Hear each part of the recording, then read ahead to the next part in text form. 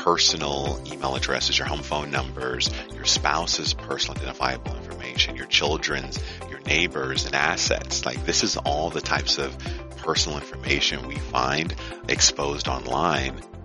Welcome to the RANE Insights podcast. I'm Emily Donahue. For any business, large or small, the risks to both reputation and profit often boil down to security. Or in other words, how securely leaders protect their company's physical, intellectual, legal, cyber, and other assets.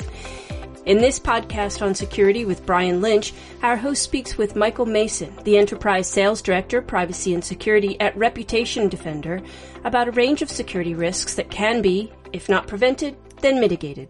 Let's listen.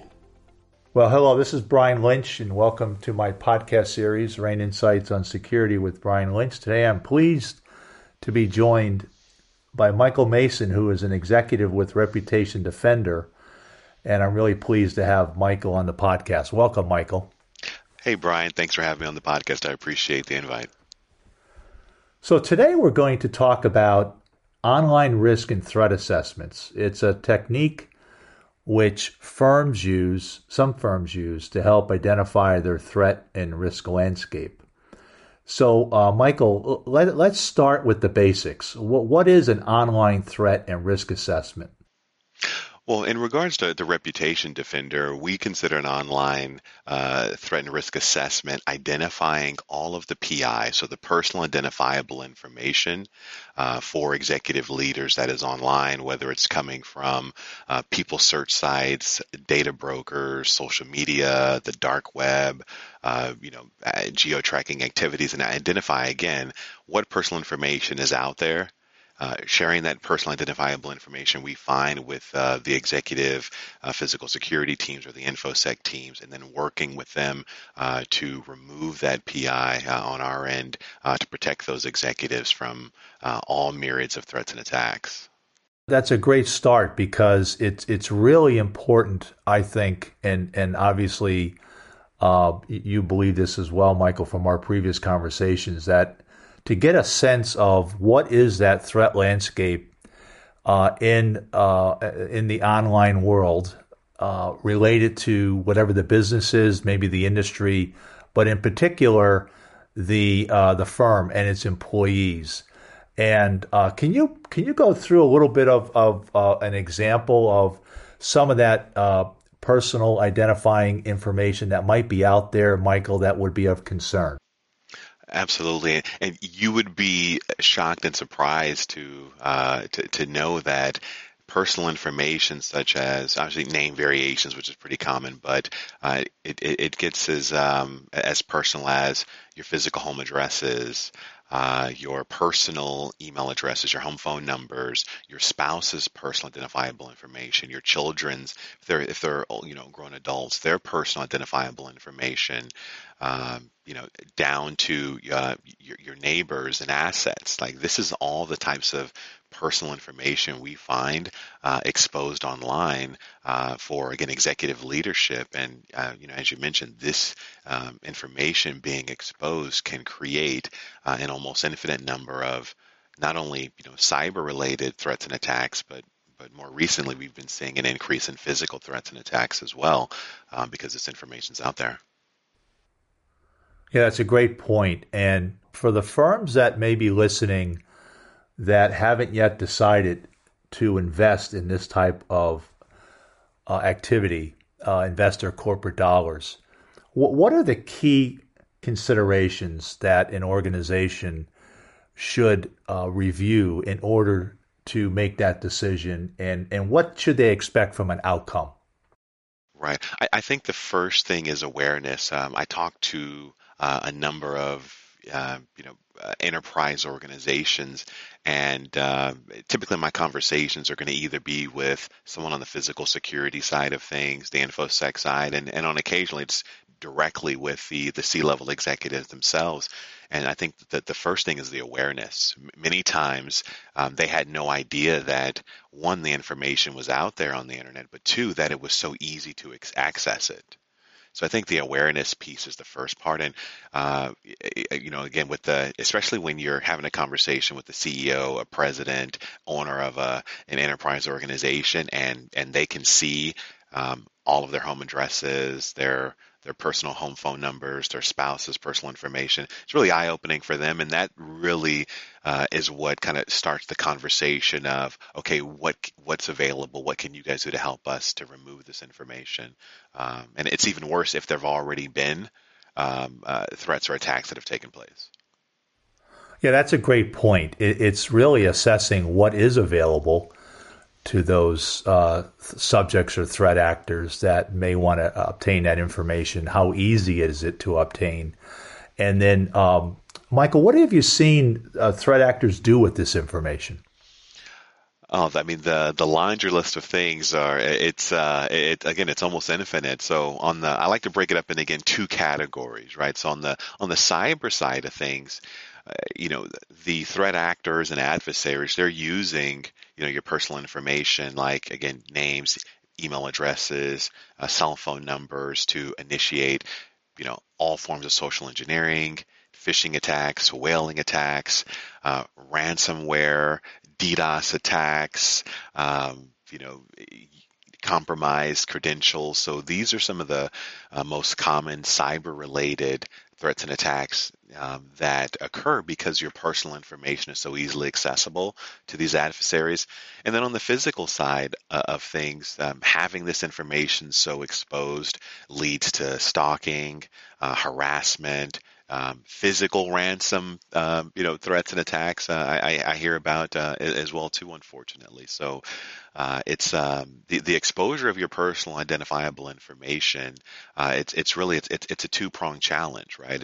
You've got the cyber side of it that needs to be addressed, and I know businesses do their best in that regard, but a lot of times it kind of goes unforgotten about the physical threat that this can cause as well too. Yeah, great information and great points. And so we've talked about what is the information that might be out there. We've talked a little bit about what the subjects or the actors could do with that information. Well, let's talk about who those threat actors are, the subjects that might be doing this, and why. What's their motivation? Yeah, so one of the things that we identified with working with a lot of companies where CEOs, CFOs, COs, and other key executives are actively being targeted, the adversaries, they're gathering this intelligence on one hand to gain access to company-sensitive data. And then to carry out all forms of cyber attacks that we mentioned as well. So I think that's the biggest kind of area of concern, and again, that's where we want to help these businesses identify this info and remove it.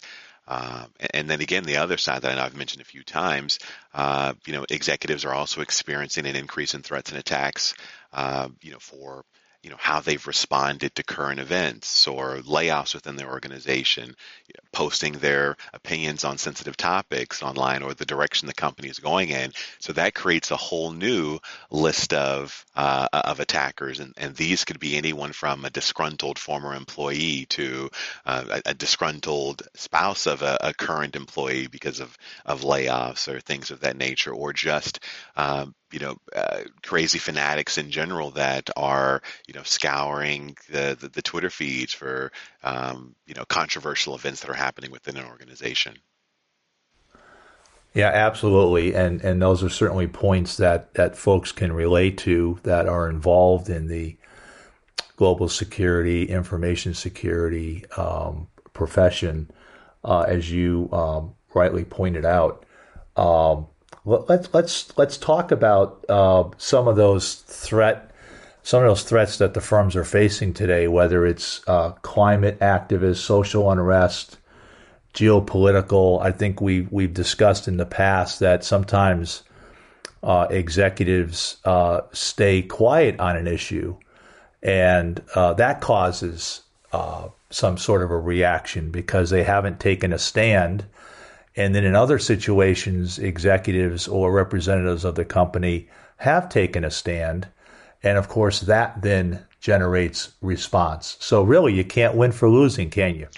No, you're absolutely right. You're darned if you do, you're darned if you don't, in many situations. And I can tell you firsthand. I mean, just recently on the topic of kind of political or geopolitical events that are happening. I've had conversations with, again, enterprise organizations where because of their stance on certain political topics.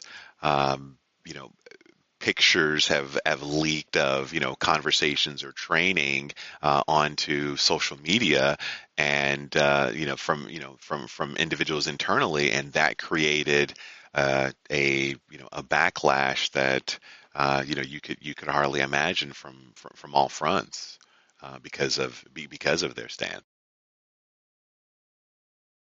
Yeah, absolutely. And I always say that if the firm hasn't yet been a victim of this type of issue, meaning that some of their information available online has been used either against the firm or individuals, it's just a matter of time. Do you agree with that?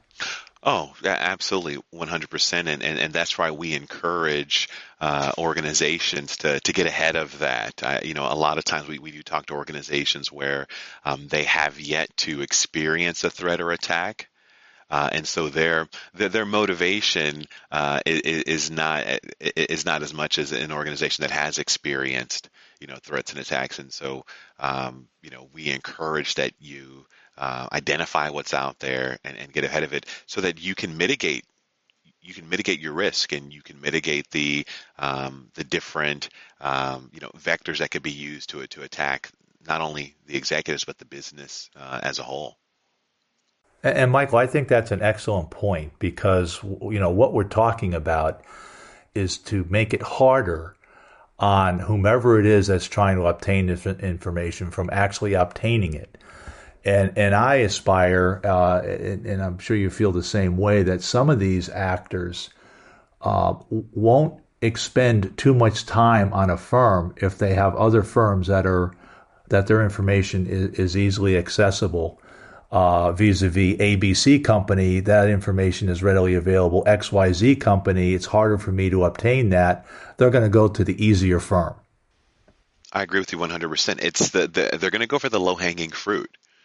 And that's the unfortunate, advantage they have when it comes to personal identifiable information. Organizations, they generally do a well job of protecting, internal business related, contact info. There's, businesses have tons of solutions to mitigate the risk of, phishing and whaling attacks internally within the organization. But again, it is often forgotten about how now personal identifiable information like a personal email address or a cell phone number can be used to gain access to people and to the business. I hear all the time people's WhatsApp phone numbers are being used to initiate, financial transactions, and it's a bad actor, right? Impersonating the president, the CEO of an organization, I've had conversations where an executive assistant, had accidentally transferred funds to a bad actor because they thought they were talking to the CEO, the president of the organization. So. Yeah, the risks are everywhere and increasing on the personal side of things. And I even recall you had a guest on your show a few episodes back, and their speciality is protecting the executives' devices, and that's just further evidence that the personal side of the coin is just as important to protect as the internal business side of things.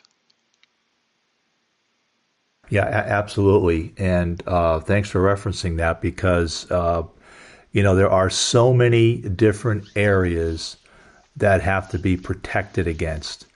And I really think that when someone is doing research on a company or an individual, the CEO, maybe an executive vice president, they're looking for information not because they're just collecting it, but they also want to take an action on that information and being proactive. And as you mentioned, Michael, looking at what's available out there for somebody to gather is critically important to designing a security game plan to protect the firm, is it not? Oh, 100%. I couldn't agree with you more. And and that's something that we have conversations with our the clients that we have when we identify this personal information, and we also identify where we're finding it. We use that data to encourage them to take certain measures to, again, to protect this their executives, to protect the business, and to protect this sensitive data. So, Michael, in your experience, in your firm's experience, can you talk about the two areas that I know that you work with, which is the physical security professionals and the information security professionals? How do they use this information? Yeah, that's a really good question, Brian. On the physical side of things, the physical security professionals that we work with, they're using this to identify physical risk factors and to eliminate them. Because again, on the physical security side of things, their sole responsibility is to protect the health and the wellness and the life of that executive that they're responsible for, and the individuals around them. So they're using this to plug holes that could lead to things like harassing phone calls to the executive or to the spouse, individuals showing up at their homes, being stalked, kidnappings and things of that nature. And then on the info security side of things, typically their priority is, again, protecting sensitive data within the organization. So they take this information and they're using it to identify if this information could be used to gain access internally to the organization, and then also to, again, protect and prevent something like someone using a person's personal email address, or again their WhatsApp number, or even their social media account to gain access to companies' sensitive data. Yes, Michael, great examples of how this data is used and how the two different component parts of a global security team uses that data and to what end. And as you laid out before, you can use this approach, meaning the online threat and risk assessment approach, either in a reactive way, which is, hey, we've had somebody obtain PII on executives, and it led to whatever that action might be, and now we need to really clean it up. Or, as you noted before, on a proactive measure, which is, let's find out what's out there. Let's find out what the threat landscape is, and let's be proactive in making it harder on individuals who want to obtain this information to actually obtain it and use it against us. Yeah, 100%, right? And I think that's what makes a solution like our executive privacy solution so unique. Is we use a two-pronged approach. Not only are we identifying the personal information that's out there, we take it a step further to actually remove the home addresses, the names of family members, the phone numbers, the email addresses, and other sensitive information from the internet. So we're going in and we're initiating the removals and the opt-out processes with the data brokers and the people search sites. We're scanning the dark web for mentions and chatter of executives and their personal information. As well. And then again, providing this data to those physical and InfoSec teams, and also the progress that we've made and removing it from the internet, so that again they can reduce, if not eliminate, the risk associated with this information being out there. Yeah, again, I think that's an excellent point and an important point to emphasize, that not only does this action, this process, this tool identify where the vulnerabilities are and what type of data is available, but it's critically important to remove it. so that it's not available in an easily obtainable way. And let's speak a little bit about the removals. That's an ongoing monitoring process, right? It is, and it has to be because internally we say it's a game of whack-a-mole, right? It's we can take down and remove the personal identifiable information, but because there are hundreds of data brokers and people search sites that are constantly scrubbing the internet for your personal identifiable information, you do need to go back, retrace your steps, identify if any of the old data has resurfaced, or if new personal information on an executive or someone they're related to pops up. We start the removal process over. And the other kind of unfortunate truth and challenge out there for organizations that have attempted to identify and remove themselves is that these data brokers and people search sites, they spawn new sites, they share, trade, and barter the personal information across one another, and it makes for an extreme usage of energy, time, and resources internally to have to constantly scan, remove, rescan, re-remove. And again, I think that's what makes a solution like Reputation Defenders, executive privacy, so helpful to an organization. Yes, absolutely. And this is really should not be considered a one and done. As you noted, I think the optimum efficiency here is to initiate and then continue to monitor for the points that you noted. So if I'm listening to this podcast today and I'm thinking about initiating this for my company, how do I do that, Michael? Yeah, I would encourage that you go to the executiveprivacy.com website or the reputationdefender.com website and reach out to me and my team. And what we can do is we can do an initial scan. What we'll do is we can scan some of the most widely used people search sites that are out there, and we will show you in a proof of concept exactly what type of PI is out there on your executive leadership team. And then from there we can discuss how we can begin the removal process of that personal information. And Michael, are you looking for those key assets, or what we like to say at RANE, those emerald assets that firms are trying to protect? Are you looking for information like that from the company? Tell the listeners exactly how that process would work. Yeah, that process of identifying it's actually easier than most people know.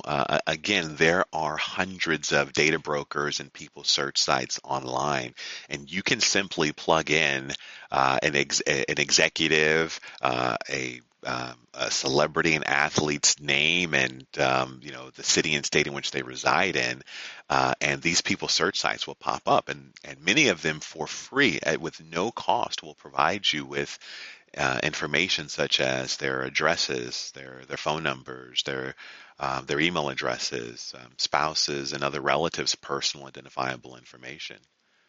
Right, and that's where it starts. That's that low-hanging fruit that I referenced earlier in our conversation. Are the data brokers and the people search sites that are kind of freely sharing this information online, and so we'll start there.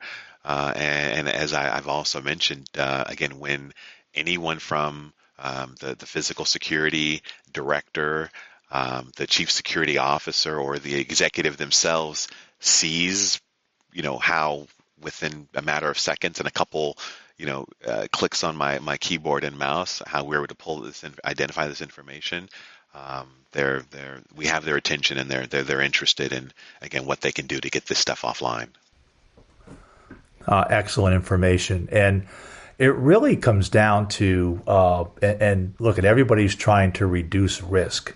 Exposure risk is one of the key components of a great global security program.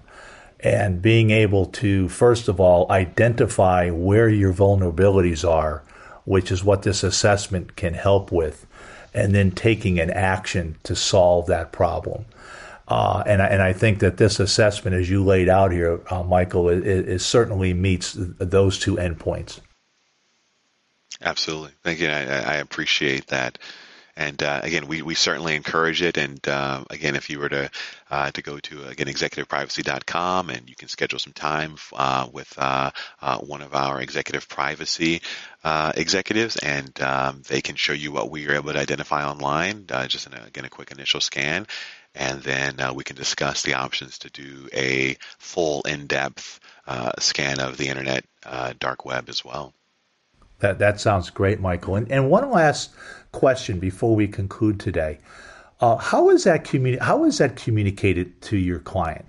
So I'm a client, and I've engaged with your firm to provide me with what that footprint looks like. How is that communicated, and what is the structure around that? Yeah, so once we bring on a client and we start our initial scan of the internet and the dark web, we provide some pretty robust and detailed reporting that is going to give them full insight into the personal identifiable information we found online, all the sites and locations in which we did scan, the potential threats, risks, and vulnerabilities based on the information that we did find.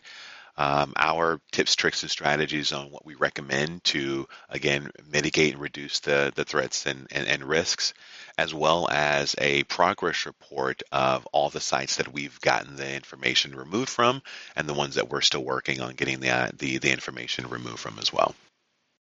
Oh, that's great. And that allows the Global Security Department to review that and then take the appropriate actions that might be needed to further protect and reduce that exposure risk, obviously to include the removals and whatever else might need to be done based upon what's found.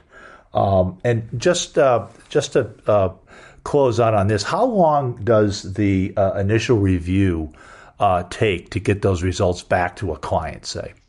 Yeah, we typically, we start that initial scan, and we typically have all of the results within a week to 2 weeks. And at that point, that's when we'll schedule a meeting with the physical security individuals that are involved, the InfoSec people that are involved, and share those results with them.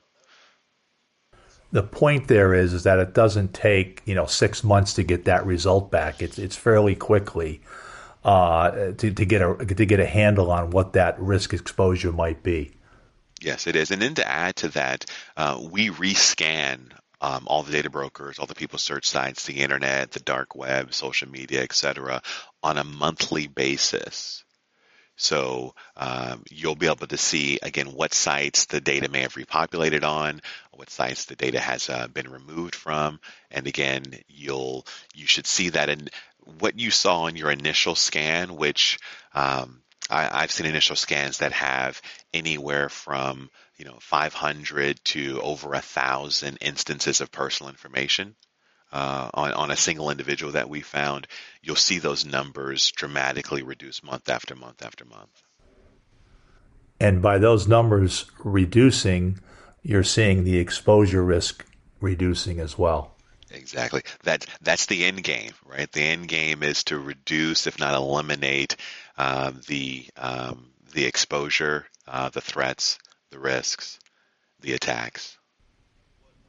Excellent. Well, Michael, it's certainly been a pleasure to have you on the podcast today, discussing the threat and risk assessment, online risk assessment that firms should consider in approaching their risks and their threats to not only their company, but to their people.